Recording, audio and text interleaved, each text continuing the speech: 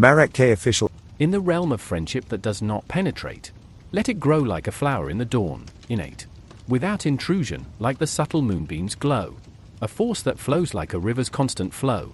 Friends, like trees, entwined with intertwining roots, shared glances, with no need for hidden pursuits, a silent bond, like an echo in an ancient hill, unnoticeable, yet enduring, like a weaver's skilled skill, not needing to penetrate, yet reaching the shores.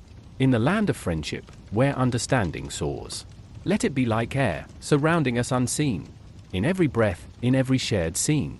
Friendship, not invasive, but present like the air, in every inhale, in every mutual stare, without the need for analysis or probe, because close friends are close, even without a visible robe.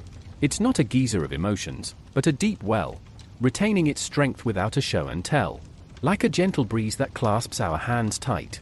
Friendship without penetration, yet stronger than stone might. Let time flow, and our bond endure. No penetration, but constant growth, like a garden pure. In the circle without intrusion, in a friendship so vast. Discovering beauty that lasts, like morning light that's cast. Without the need to probe, in friendship without bounds. We unfold the beauty that persists, like the morning sounds. In the circle of our closeness, let time not pass.